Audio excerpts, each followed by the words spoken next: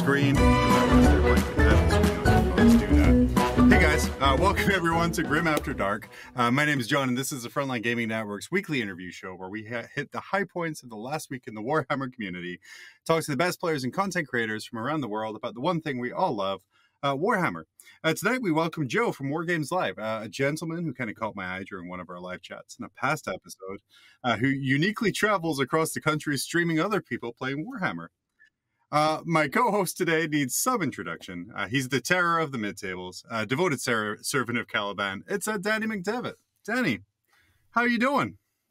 John, I'm fantastic tonight. I'll tell you what. Amazing. That's so good. I mean, I love that we can have this intimate conversation and not have like two immature people making jokes in our ears at the same time, because that would be awful. Anyway, Danny, the 30K gatekeeper has reared its ugly head again, and we have someone complaining that the Demon Titan has demon parts. John. Amazing. Good times. Danny, in fact, scratch that. Move away from there. We don't even care about that. Danny, this week we see the release of the second book of Warzone Octarius. We talked about it a little bit. Yeah? Hello. I know. I'm excited. I'm just very excited. Sorry. There's so many rules in this book. There is. If you check out the Mob Rules YouTube page, Danny and I did review Book 2, Octarius, all 14 pages of those rules. For those sensible enough to not want to go there, Danny, why don't you take us through a little bit about what the rules are? We can probably ignore the Astra Cartographica people who are like... I won't. Guess what, John? I'm excited about those guys. That's all we're focusing on is those guys. Hey, have you ever wanted to have a model that's kind of like an Inquisitor, but it just isn't, and it's not as good at all or in any way? You should definitely think about... Only if I was able to not actually take it in a detachment with like anything else. I mean, that would be the only way I'd want to take it. Absolutely. Well, guess what, John? Your wish came true. Your perfect rule set is now available. You can take a Inquisitor and maybe some dudes with las guns, and they can maybe make them into pistols. Yeah. And I think that is a really great way to kind of round off our review of Warzone Octarius. There's nothing else in there that matters. Nothing else in there. If you already have orc armies, the stuff that you really like is better now. I think that's the best way to look at it. And then if you really like rogue traders and the idea of them, have fun with open play, narrative play. Tons of stuff to do there. I would not play them anywhere else. But anyway, what I really wanted to talk to you about, Danny, the 30K Gatekeeper. The kind of the scourge of the hobby, shall we say, showed up again as we have someone complaining that a Demon Titan has demon parts. Danny, what's your take? First off, this conversion of a Titan here is a beautiful conversion. I know. And I love it. And as we're progressing through the Horus Heresy, as we did, like talked about a few episodes ago, with Taylor kind of taking us through everything, and more corruption's coming and more demons are coming.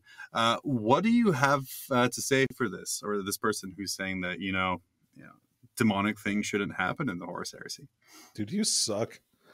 I mean, that's honestly like, what a bad take. Like, look, guy, it's great that you, and I mean, really pay attention to who actually wrote this too. It's really important. But you go. To complain that something is like too chaosy, like, I get that you're in the heresy, but like stuff at the end of the heresy was a little bit more like, it was closer to 40K, and this guy's complaining. He's saying that Siege of Terra is basically like 40K, not 30K. So, which, sure, whatever, guy. But what a bad take. Like, what a terrible take. Absolutely. And as Danny said, you can check out all of these pictures on the Grim After Dark Twitter, which is at GrimDarkFLGN. To avoid anyone being doxxed, every single name on all of the stuff we share is changed to Seth Oster, as was the example with this one here. Moving forward, scandal coming out of the Frontline Gaming Network last week, Danny, is the Thursday show called Coventry, a city a couple of hours north of London, part of London. Here in defense of a city with 377 bicycle thefts this year alone, Frontline Gaming Network's creative director, Val Heffelfinger, or the voice of Val. Look, it's Coventry, okay? Coventry, not Coventry. It's Coventry. Well, I figured maybe it was like a COVID kind of a thing. Maybe they changed their name. Was it like a Coventry. joke? Coventry. I will say one of us has lived in the country that city is a part of. Well, I've been through, and so apparently Coventry's not a suburb of London, but the Greater London area, also known as the United Kingdom, includes many lovely hamlets and historical places such as Coventry. And How do we know there's not like a subdivision named Coventry somewhere in Greater London? I don't think we do. I don't think we do. I think we can just leave it there. Quite frank. But thanks for getting to the bottom of this one, guys. No, you're welcome, and we look forward to hearing about your tournament coverage of Northern London's Birmingham Open coming up soon. Danny, nerds are angry about things. What? This person here is calling for a return to simpler times. However, I think they got confused because they want to return to 2nd edition Warhammer. Danny, do you remember the simple times of fear, terror, hiding, vehicular turns? Yeah. Tell me, I mean, even after we had the earlier thing with the Chaos Diamond, why is this the worst take of the century? Well, John, because, all right, like, look, nobody wants to roll D12s for the last cannon damage anymore. I'm sorry, like, guy, just get over it. Like, nobody cares about that. I fight Imperial Knights all the time. If I could roll a D12 for last cannon damage, is chef's kiss.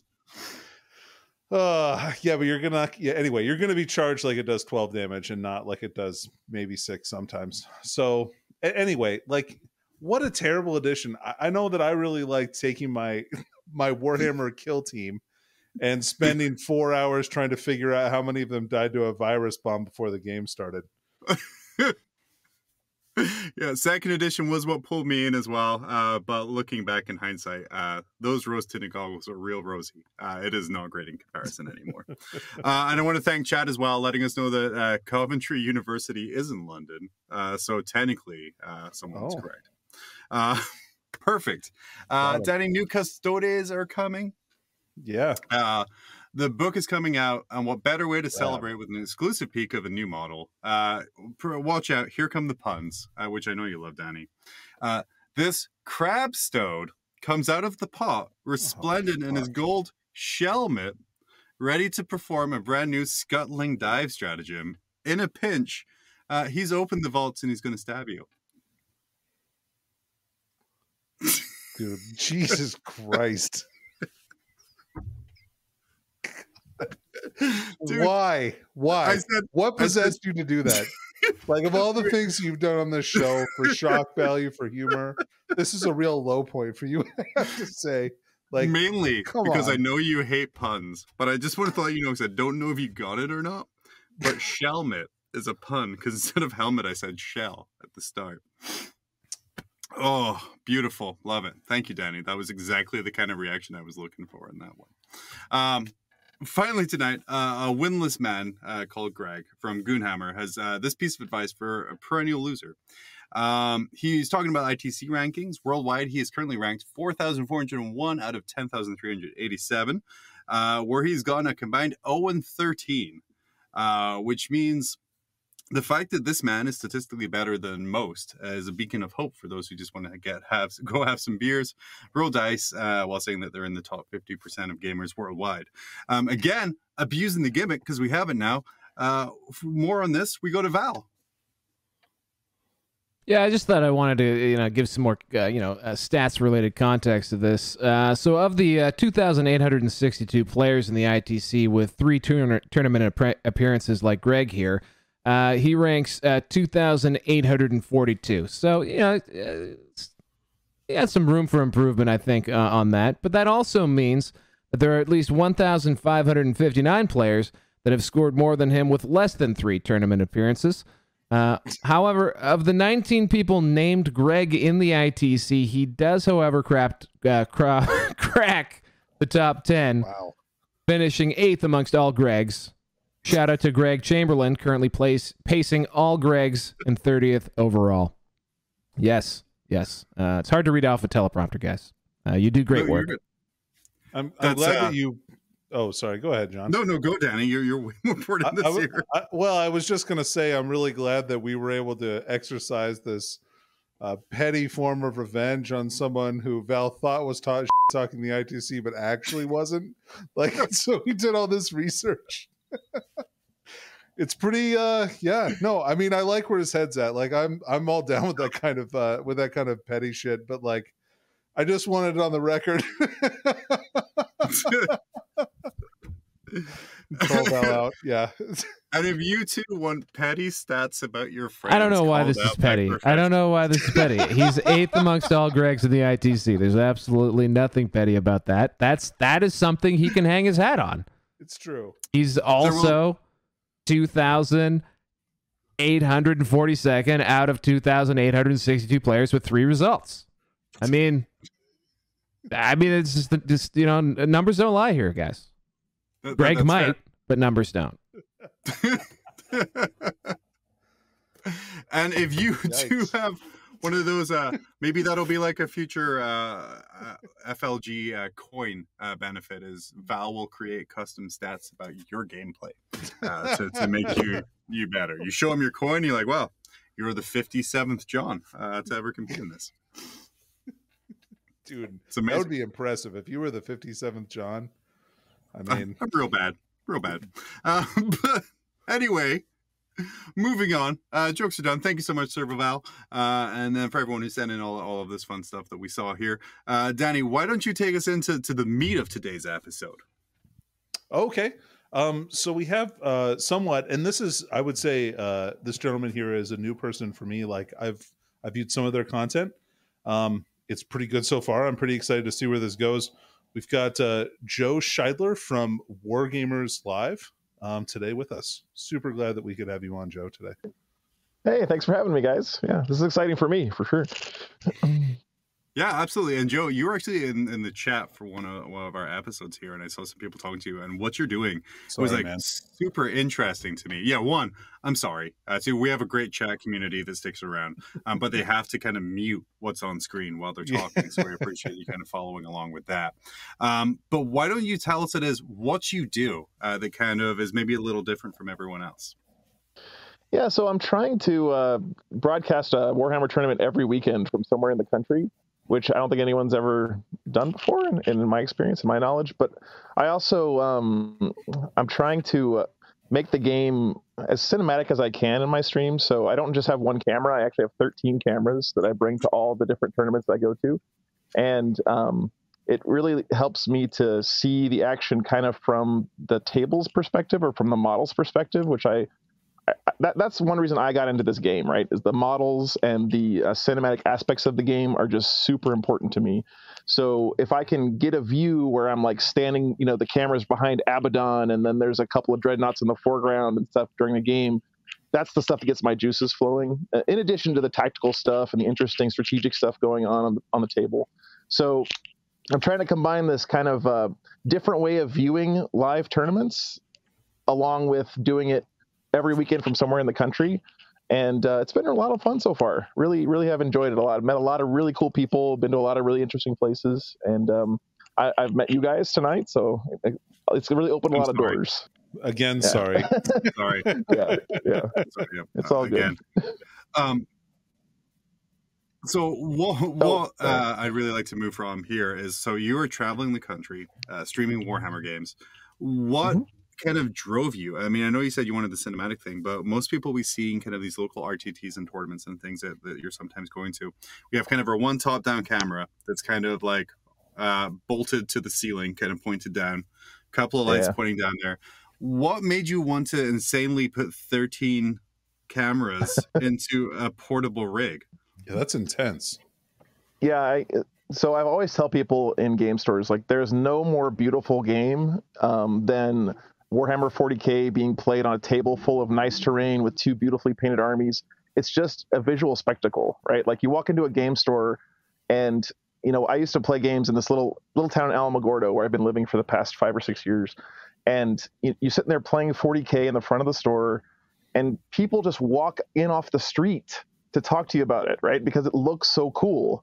And it's such a visually rich and interesting game that I wanted to communicate that in my streams, right? And also I will say that being able to look at the game from different angles helps me to follow what's going on in the game better as well. So not just, looking cool, but also understanding the state of the game better. It's hard for me sometimes to differentiate from that one top-down view, the models from the background, the terrain and stuff. So I basically wanted to create the stream content that I have been wanting to see for years. If that makes sense. Yeah, for sure. So speaking of that, what pulled you into to Warhammer? Was it kind of like the similar thing like you were talking about, where you just kind of passing and your eye kind of caught this weird table with virus bombs and vortex grenades like Danny was talking about earlier? Yeah. No, actually, I got started with Games Workshop with Hero Quest. I don't know if you guys remember Hero Quest from the 80s. Yeah, that was my kind of gateway drug for Games Workshop, because I didn't know this until much later, but apparently Hero Quest was a collaboration between Milton Bradley and GW, right? Yep. So from Hero Quest, I loved the miniatures and the furniture and everything in Hero Quest so much. I was like, man, this is so cool. And I found out that Games Workshop made this game called Advanced Hero Quest, which I got a copy of. And from there, it was mostly years of like drooling over Citadel catalogs. Because I was too poor to really afford to start playing 40K until my late 20s, basically. So there was a period in there where I really wanted to play Games Workshop games. I'd go to the store and look at people playing the games back when everyone was playing on like a fake green fir grass table, right? I don't know if you guys remember that stuff, but it was just, what is that stuff? It's like AstroTurf. People just put AstroTurf down on the table and a couple of like soup cans or something for terrain. And the sad way of like generalizing where I'm from, Subbuteo pitches was what I used to play on. Which makes sense to literally 80% of the people listening have no idea what that is. But yeah, Subbuteo pitch was my first wargaming table. But yeah, for sure, like that kind of AstroTurf material. Yeah, so I didn't actually start playing 40K until 7th edition. It was near the beginning of 7th, kind of when I got into the game. And one big thing for me is, like I said, the hobby side is huge for me, right? It's not just the game. I got really deep into tournaments and stuff in 7th, but I didn't want to play a game of 40K until I had my entire first 2,000 points of Space Wolves painted, right? Mm-hmm. So I spent a lot of time hobbying and watching battle reports and stuff. And it just happened that my local community, this was back when I lived in San Antonio, Texas, there were a lot of really cool guys there at the store that I started playing at who were really into competitive play. And that kind of got me interested in going to tournaments and that side of things. But I've never lost the love of the hobby side and the kind of more fluffy side. I've still got that in me. Like I'm one of those guys who's like, I go to tournaments to see the spectacle and to meet new people and to hang out and see. I get so inspired when I go to tournaments. There's like beautiful armies everywhere. It's just amazing, right? And I like to try to win games too. Don't get me wrong, right?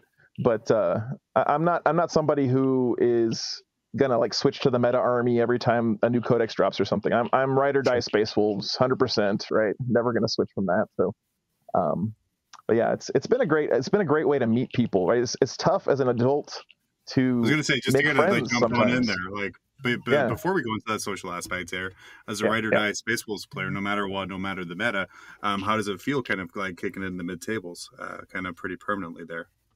Yeah, it's been like that for quite a while, to be honest with you. And I personally, I like that. I'm gonna be honest with you guys. Like, I would hate to have a codex because it was a little bit like this in 7th. I don't know if you guys remember Space Wolf, Thunderwolf Cavalry, Death Stars. I played that list. Okay, I'm not gonna lie, I didn't say I didn't. But walking up to a table and being the guy where it was like your opponent was like, "Oh God, I have to play this army." That didn't really feel too good to me, right? Like, and yeah, I was winning games, and I placed highly in some big tournaments and stuff, but like to me it was more important of showing up to a game and your opponent saying, okay, this is going to be cool or fun or whatever. And I feel like Space Wolves can still give that kind of game pretty consistently. So yeah. Did you go full Barkstar, Danny? I know you went full Barkstar, right? No. I had the Black Mains. I played that for a while with all the free drop pods.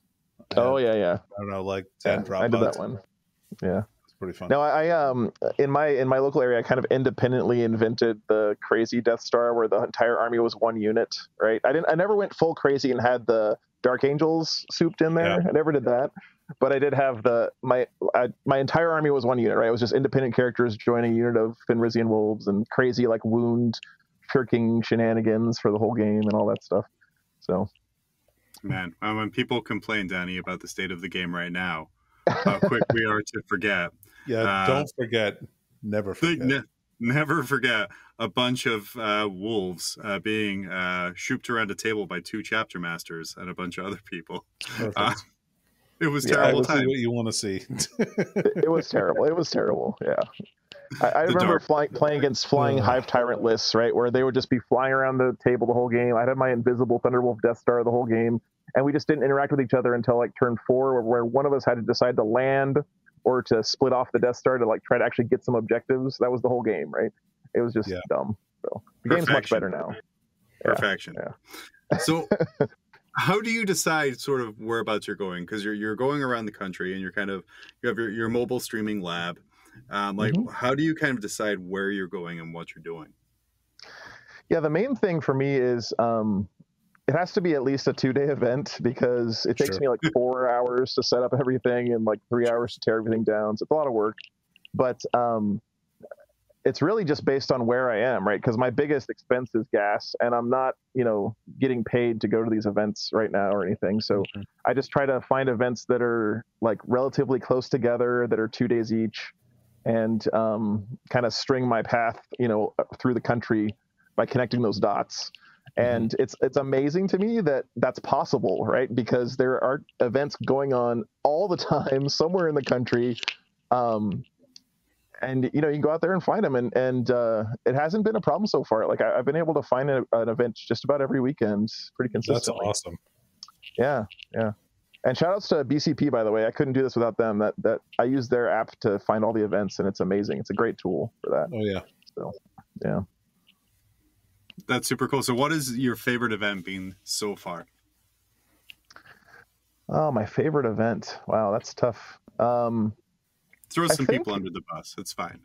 No. I mean, they've all been really cool. There's been interesting stories from a lot of them too. My favorite was probably a couple weeks ago in Westminster, Maryland. We had a tournament at a local game store, and it's like the store that we all wish we had in our hometown, kind of a place. It's really nice, lots of room for everybody.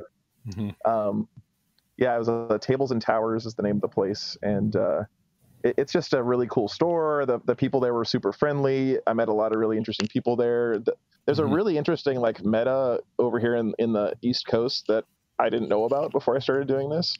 A lot of really cool personalities here, so I really enjoyed that one a lot. But I'll be honest with you guys, they've all been great in their own way. Like I'm not. It's hard to pick, right? Because they've all been really cool. Excuse me. It's funny because like people, when I go to these events, this is like a lot of people's one big Warhammer event of the year or of the quarter or something, and I'm doing it every weekend. So it's cool to be able to kind of get that energy from people every weekend, where they're like, this is so exciting and awesome and everything. And I'm just like, okay, yeah, I agree. It's awesome. This is just my normal Saturday now. Right. Which is pretty crazy. Yeah.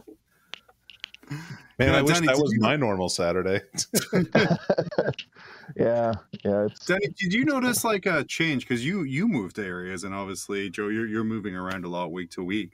Have you noticed like a lot of changes of like how game stores are, or like are they all pretty similar? Do you guys feel? Like, Danny, I'll start with you because you've obviously just found your new home in West Potato, Idaho.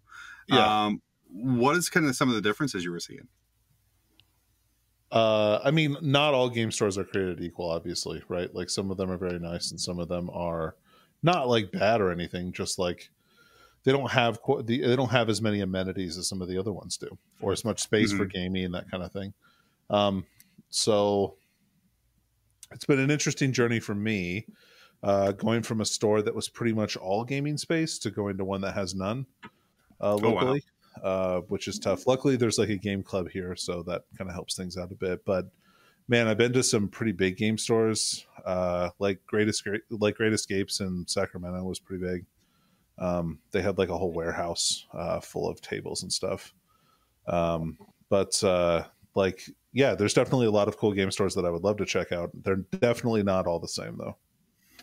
That's fine. And then also, Danny, chat calling you out. I live in Idaho and have never seen this guy around. That's fair. And we all know statistically, Idaho is a small state. I've never actually gone outside here, everyone. John. To be fair, I've never gone outside here before. So, well, then you're not a very good host, not inviting every random person into your home to play Warhammer. yeah. Moving on here. Joe, when you're kind of going in, you have this huge, like, elaborate stream setup. You said yourself it takes like a total of 7 hours to kind of put it up and tear it down. What I can only assume is like a refined process that used to take much longer. How do players react to that? Because you're going to places that aren't usually used to like these big professional productions. How do players kind of react to seeing all of these cameras on them all of a sudden? Yeah, it's really the lights more than anything that gets people, right? Like lots of big lights overhead, but I mean, people love it. I mean, the reaction is always super positive. It adds a ton of hype to an event. You know, when you walk into the store and you see this big overhead rig and all the cameras and the lights and everything, it adds another level of interest for a lot of people, right? Like, and I've just found that like everyone just thinks it's really cool, and I do too, right? It's cool to see. So as part of your setup, do you take the terrain too, or do you just set up around their tables? Because I know you said you like to kind of like that cinematic approach to it. Mm-hmm. Yeah, you know, I wish I had enough room in my truck to bring terrain with me to the events. But I will say that on the other hand, it's been nice to see different terrain in different stores and stuff. I'm a big terrain guy. Like I have a lot of fully painted sets of terrain, and to me, it's the third army on the table, right? Like you got your two armies playing, and the third army is the terrain. And we all know how big of an impact terrain can have on the game too, right? Like it's huge. So I would like to bring terrain with me. It's also for filming, it can be difficult to have terrain that's not set up for that, because you can have like really dark corners or roofs that block line of sight and stuff. So for now, I'm just kind of working around what the tournaments have. And I actually think that's okay, because one of my big mantras for my stream is I don't want the guys being on stream to have any big impact on the way their game is played, right? Like I want the result of their game to be the same if I was there or not, because it's a tournament, right? And people who play on the stream shouldn't be at some disadvantage because they drew the short straw and had to play on the stream, right? So I don't mind playing with the stream at the stores, but you know, I will say that it seems like the more try hard or whatever the tournament is, the less pretty the terrain is in general, right?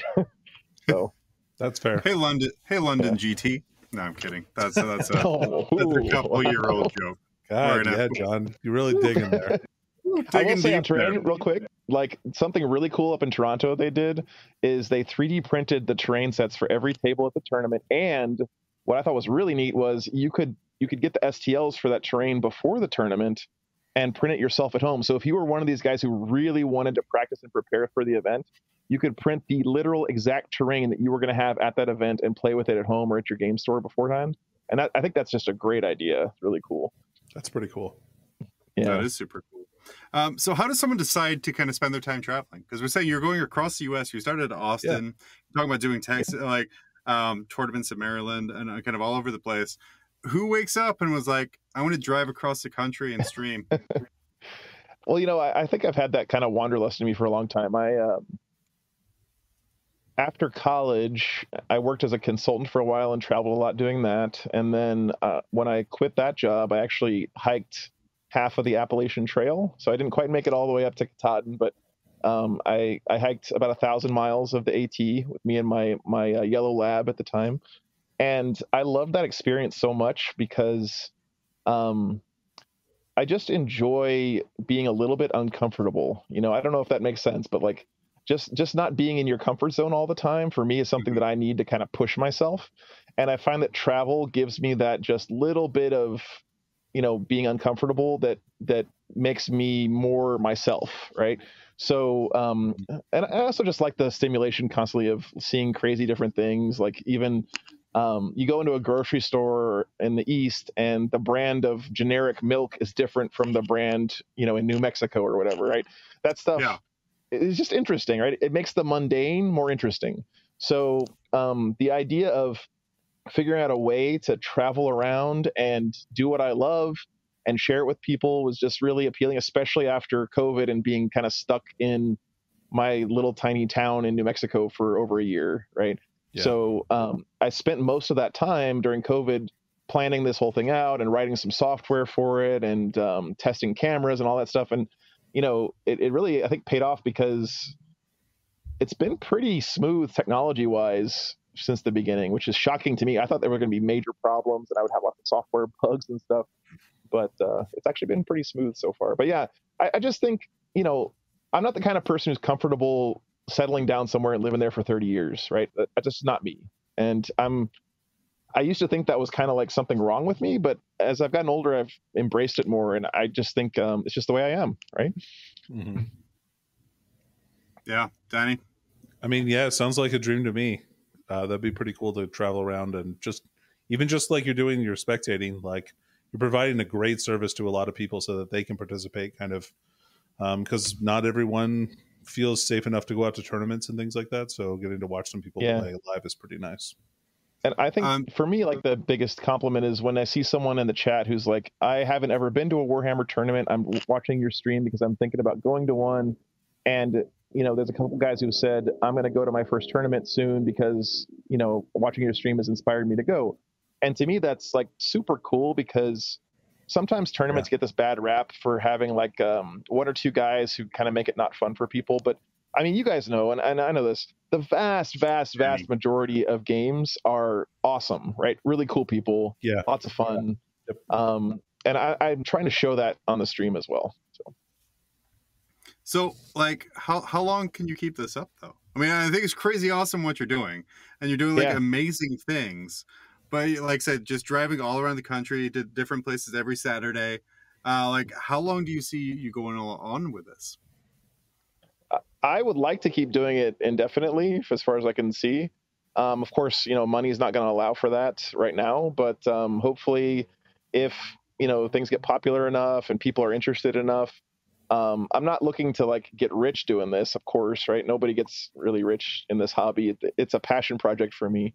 And I'd like to get to a point where I'm breaking even, either whether that's through a combination of, Patreon support or like tournament organizers kicking me some bucks for gas or whatever. Like if I can get to that point, then I'm happy doing that. Right. Like I said, the experience is so much of the paycheck for me, right? Just being able to do it, having this experience of traveling around is so valuable to me that, I don't need like a 6-figure income on top of that. Right? I just want to make enough to sustain. Now, if that doesn't happen, if I have to stop going on the road and stuff, I want to keep streaming tournaments, but it may end up being something where like a tournament invites me out and pays for my travel to come out and I stream it on a weekend or something. Sure. But it just depends on what the people want, right? If the people want me to keep streaming and traveling, I'm going to keep doing it if they support me. And if they don't, then that's fine too, right? I'll keep doing it, maybe just less often. So. Yeah. So take us through this, like Danny and I here, because I heard some things you were saying. You wrote software for this. Yeah. Which again, most people's experience with streaming is I'm going to put a webcam and duct tape it to the ceiling and run it through OBS. Yeah. So what software are we writing to kind of give this experience that you're looking at? Yeah. So when I sat down to do this, I was like, what do I want to do differently? And what are like my pet peeves watching, some tournament streams? And again, I hope no one thinks I'm not trying to throw shade here, right? Like everyone is doing the best they can with what they have, right? So please don't misconstrue what I'm saying is like, oh, well, this is so much better or whatever. I'm just saying this is what I wanted to see, right? And that's why I put it on my stream. So one thing that I really wanted to see is the score and the CP of the players be like instantly up to date, right? Like an NFL game, like I want to know as soon as someone scores something or as soon as someone spins CP, I want to have that on the screen. And I started looking into it, like, how can I do this? I started off by buying one of those like ping pong table scoreboards with the numbers that you flip over. And I was going to have the players do that and then show it to me. And I was like, this just isn't good enough. Right. Mm-hmm. So I taught myself how to program in Python a little bit. I'm not a programmer, but I just, looked up some tutorials and stuff. And again, this is during COVID where everyone's at home and I can't go out and play Warhammer. So I'm working on this project on the side. And I wrote some software so that the players can have a scoreboard on their table and they put in stuff on there and it instantly shows up on the stream. I have the software able to, on the back end, I can put the mission that the players are playing in on the software in like a drop down list, and then there's a scene on my stream that shows the details of the mission, what the different objectives are for the mission, what the deployment zones look like, where the objectives are. All that stuff shows up for me on the screen. And I have a little mini map down in the corner, like an RTS game that has all that information too. And all that gets updated by the software. So the point is, like, I knew that I was going to be one guy doing this, because who the hell else am I going to get to travel around the country in a tiny little RV doing Warhammer tournaments, right? You got to be a little bit crazy to do this, right? So Seem like rich or something. I don't know. Yeah, I don't know, but I needed ways to like streamline all this stuff so I could run it by myself, and that's where I wrote the software. I also have a thing where I can search for any stratagem in the game and pull it up on the screen in the middle of the game and show that on the actual text of the stratagem to people. Cool. Because to me, watching a game, like especially in 8th and 9th edition, stratagems are so important, and they're like so many of them. I'm not one of those guys who knows every rule about those guys I'm talking about who know every stratagem from every faction, every rule, and they can quote them chapter and verse to you. I really have a lot of respect for those guys, but that's not me. So I wanted to be able to like see those rules during the game because they have such a big impact, right? Mm-hmm. And so I was able to like figure out a way to program that into the software as well. So anyway, like the software is there and it makes life easier for me. I find it really useful. It's, I couldn't do this without it, right? And that's the only reason I wrote it. It's not because I love writing software or something. I was like, this is what I want the stream to have. I need to figure out a way to make that happen. And the only way I could figure out how to make it happen was to write my own software. So. Hey man, I spent most of lockdown getting fatter. You learned a programming language to simplify streaming. So learned a programming language is code for copy and pasted stuff from Google and then change stuff around a little bit. So. I don't know. That's modern development, dude. Yeah, that's what everyone always tells me. Yeah. No. Now, for some reason, I've been empowered to inject myself into the show and appear like Kazoo over John's shoulder here. So I'm going to abuse this privilege because I am a fellow crazy person who has also post-COVID been traveling about trying to do stuff. So I have so many keen things to ask you. One of which I really wanted to say is, how has, in the series of shows that you've done, how has your thoughts about how to actually, I don't know, like tell the story of a game of 40K evolved? Have you found that, how it looked in your mind, as you were starting to like craft this thing? Has it changed at all now that, the rubber's hit the road? Yeah, it has some, I would say for sure. But it's also been remarkable how well, like that vision I had in my mind of like, what would a perfect 40K stream look like? I'm not there, right? I'm not there. Okay. But I'm like 80% of the way there, which is shocking to me. That I can get to 80% of the way there basically on a shoestring budget. Cause I'm not like independently wealthy or anything, guys. Like I was trying to find ways to cut corners and save costs and all this stuff every step of the way.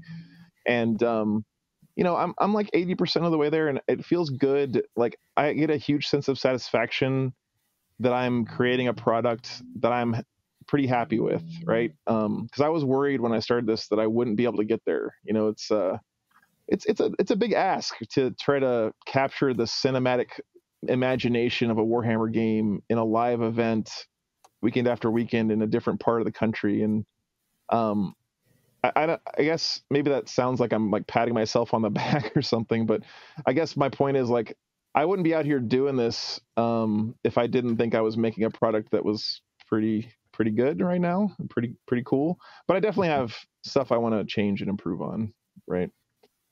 Yeah, for sure. And I know there's going to be points like obviously you're still growing, developing, and getting that last kind of 20% on the way there. When was sort of like the first game you streamed where afterwards you were like, yes, like that's it, I got it? Yeah, I had a couple of friends back home who we did like some test streams, and at the time I had like 2 cameras, I think, and I got this one shot. So at the beginning, I had a couple of GoPros that were sticking up on a post through the center of the table that I cut a hole in one of my fat mats, right, and stuck this camera up through the middle of the table and had these GoPros pointing, and I got one of those shots where it was like miniatures in the foreground, dice like right in front of them, and then like players' faces in the background and terrain.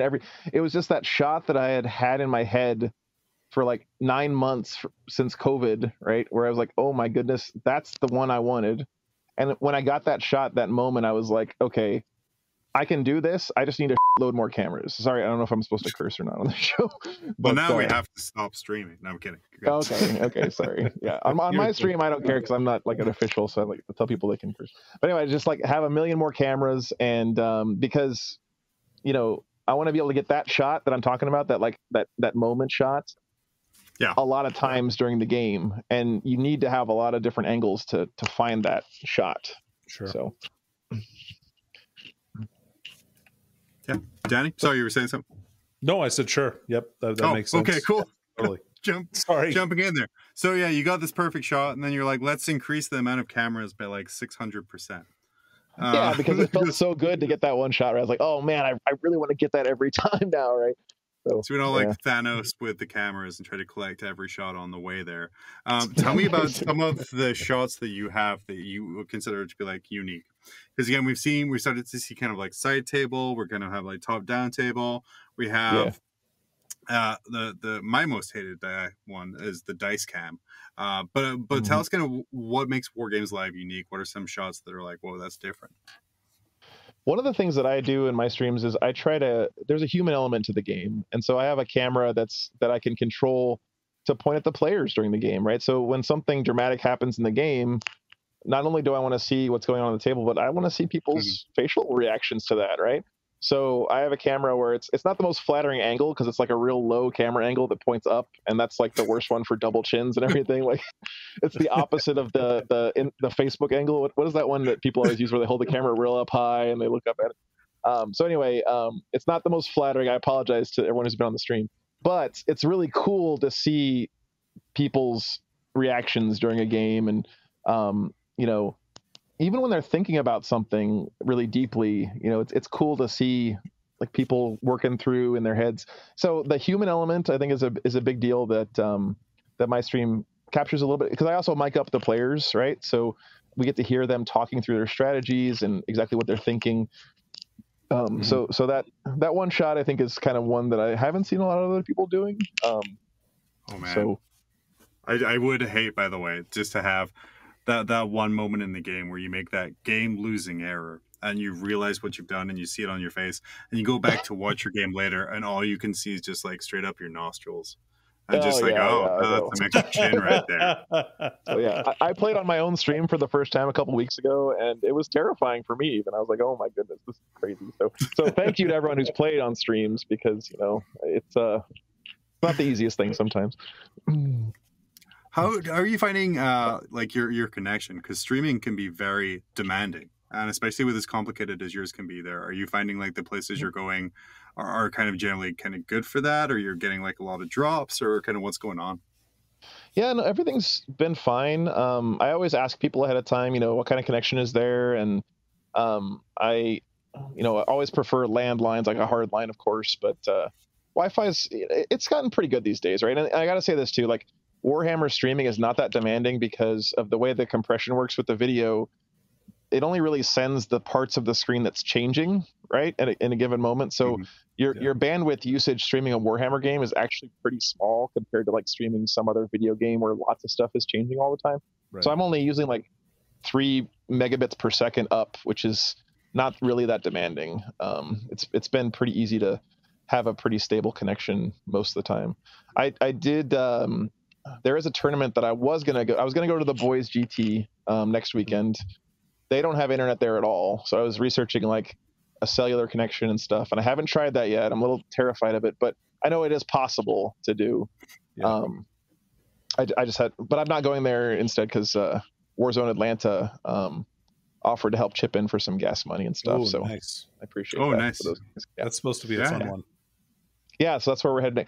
They have a cool format. They're doing that thing where there's a 3-round tournament on Friday before the main event, where people who like want to try to win the whole tournament can sign up for that. Yep. And so you basically get all the sweaty tryhards in their own bracket, and then everyone else who's just playing casually are in their own tournament, which I think is a great idea. And I'm excited. I get to cover 9 games on a weekend instead of 6 too, so that's cool.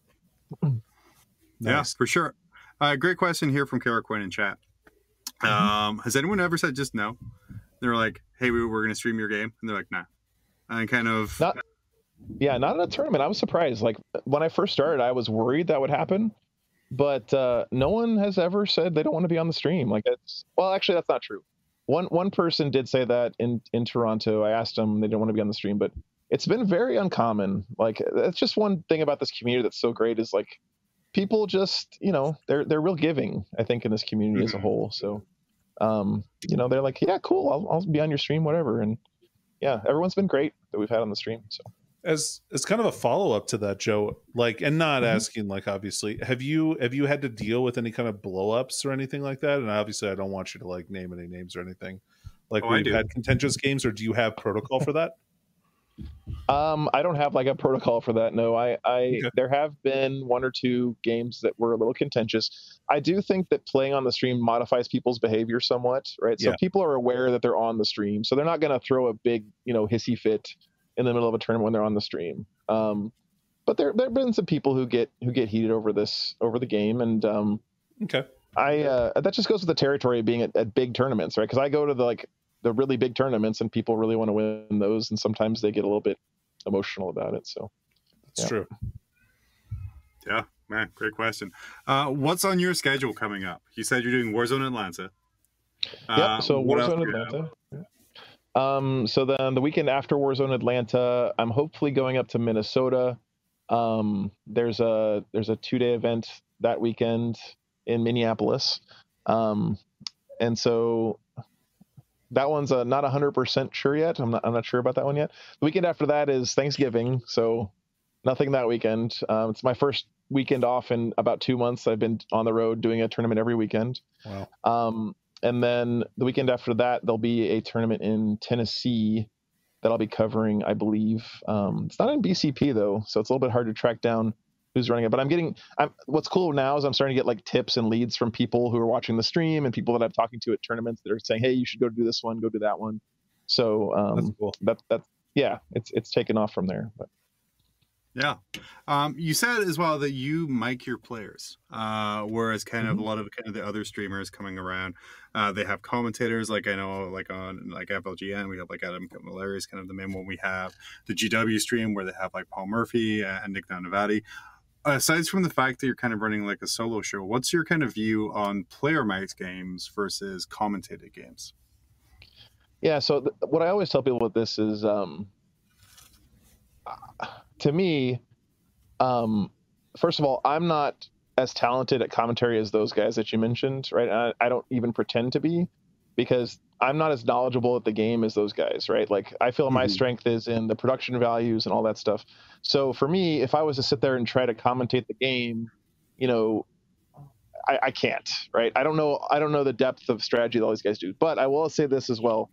People have really responded positively to the players' mics because it's the only way that you can really know what's happening in the game moment to moment, in my opinion, right? You can be the best commentator in the world and have a super deep knowledge of the game and really, really understand it very well.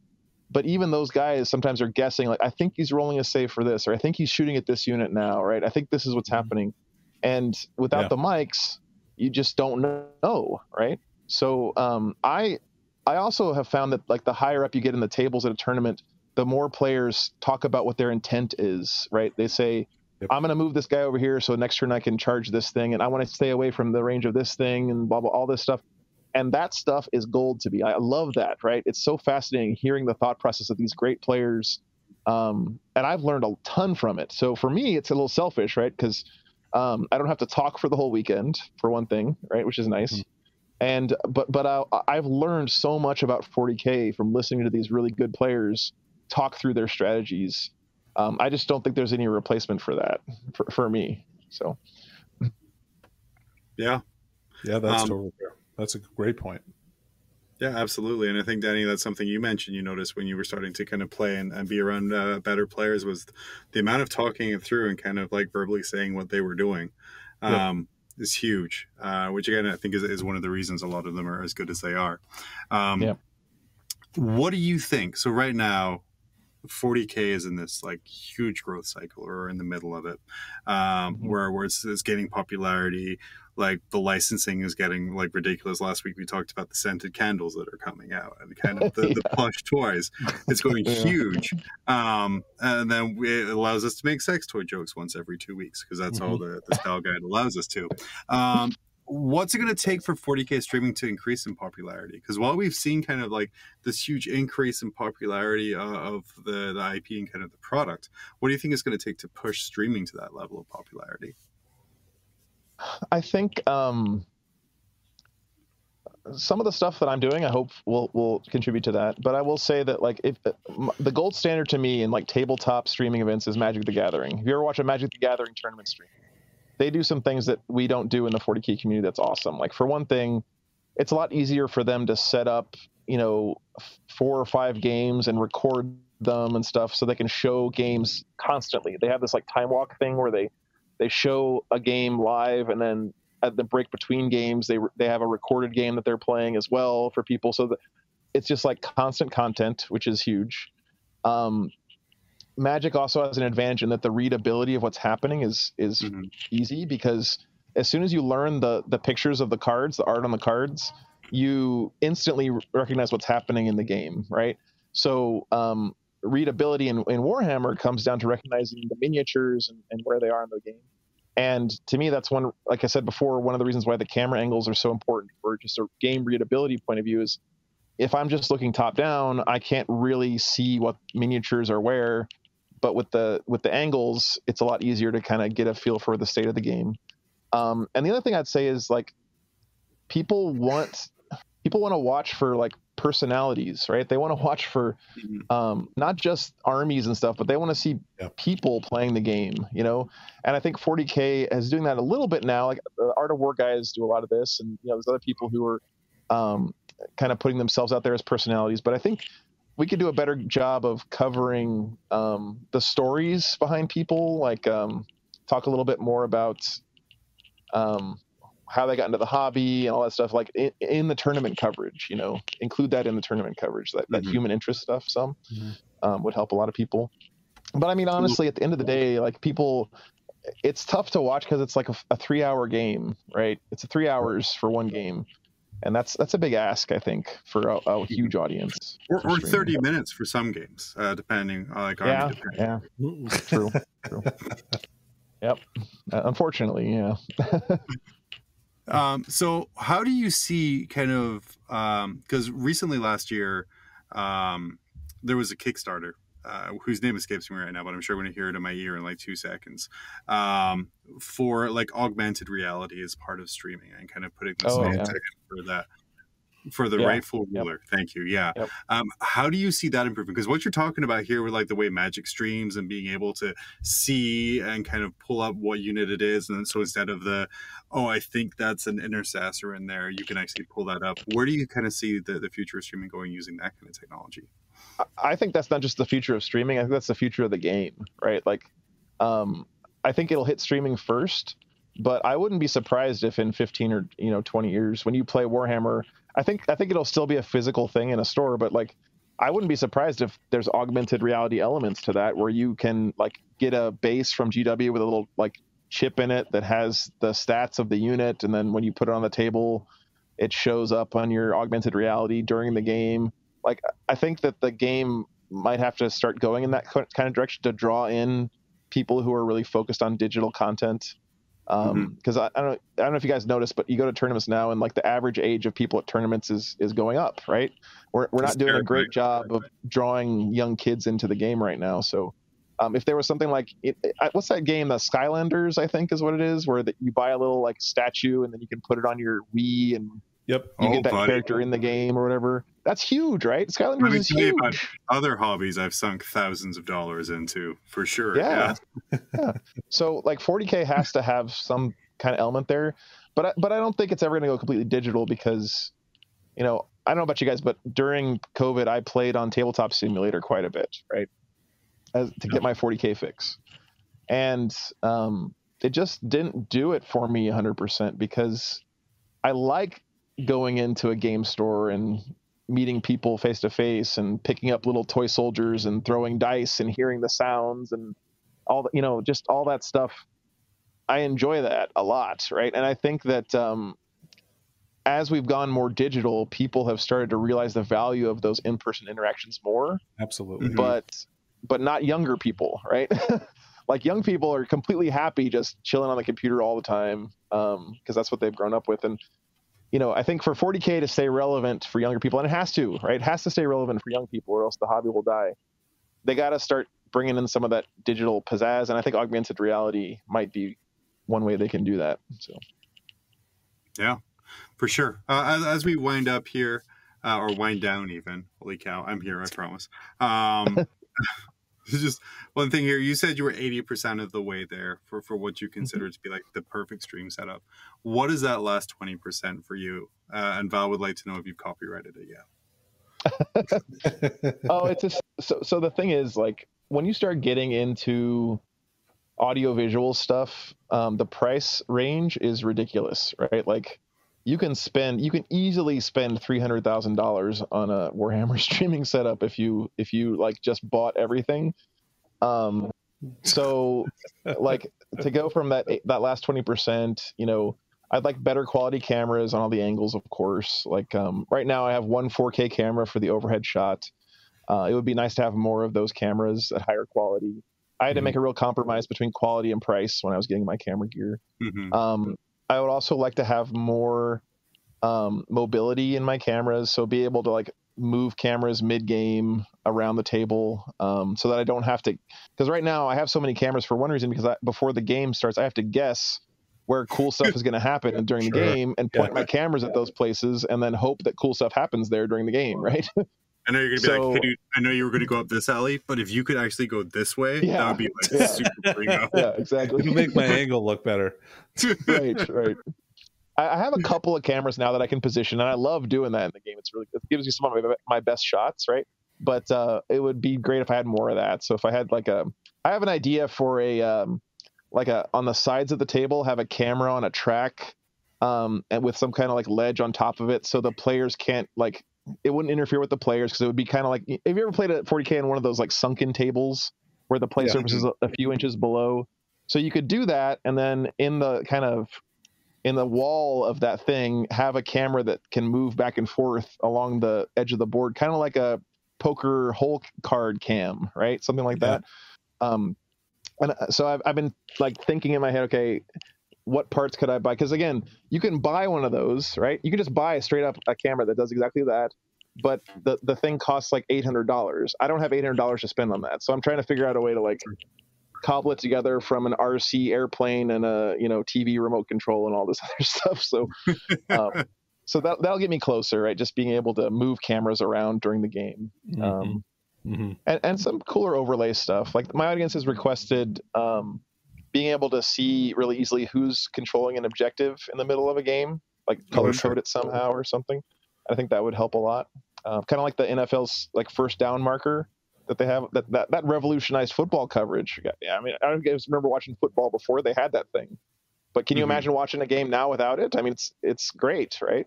So some more stuff like that, like some augmented reality stuff for the stream. Yeah, kind of make like you're almost like a smart table, but not quite, right? Like right. Yeah. Amazing. Well, Danny, what else do we have here for Mr. Joe? Oh man, we covered a gamut of topics, John. We talked about we had Val come in.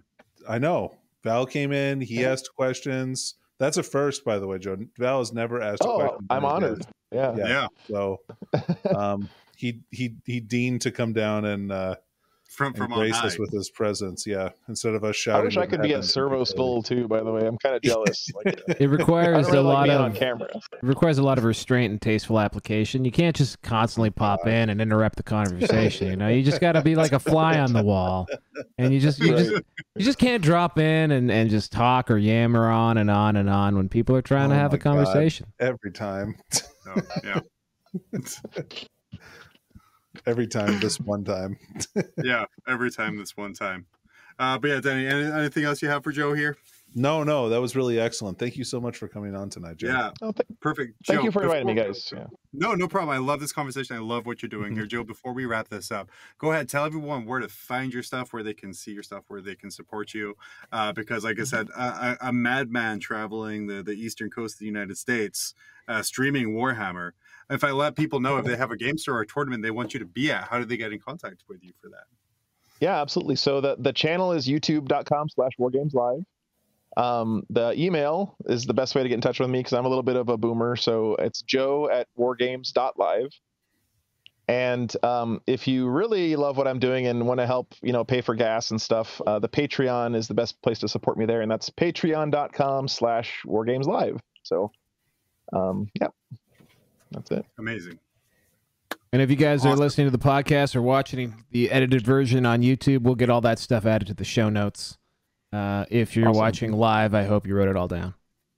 Yeah, because as we always say before every episode, make sure you're sitting here with a pen and paper to write down Right. anything. There will be a test afterwards. No, there won't be a quiz. Tyler would hate us for that. Perfect. Well, guys, Joe, thank you so much for coming on. Can't wait to Yeah, keep watching your absolutely. stuff. Thanks, guys. Danny and I will be back next week. Same bad time, same bad channel. Mhm. With a very special guest that I haven't decided yet. That's how well prepared we are at this point here. So incredibly well prepared. You've never seen people as prepared as us. Oh my gosh, it's the best. And we won't chat because you complained last week. There'll be no see you next Tuesday because it's not Tuesday. But as Danny quite rightfully pointed out, Danny and I, we will see you Monday.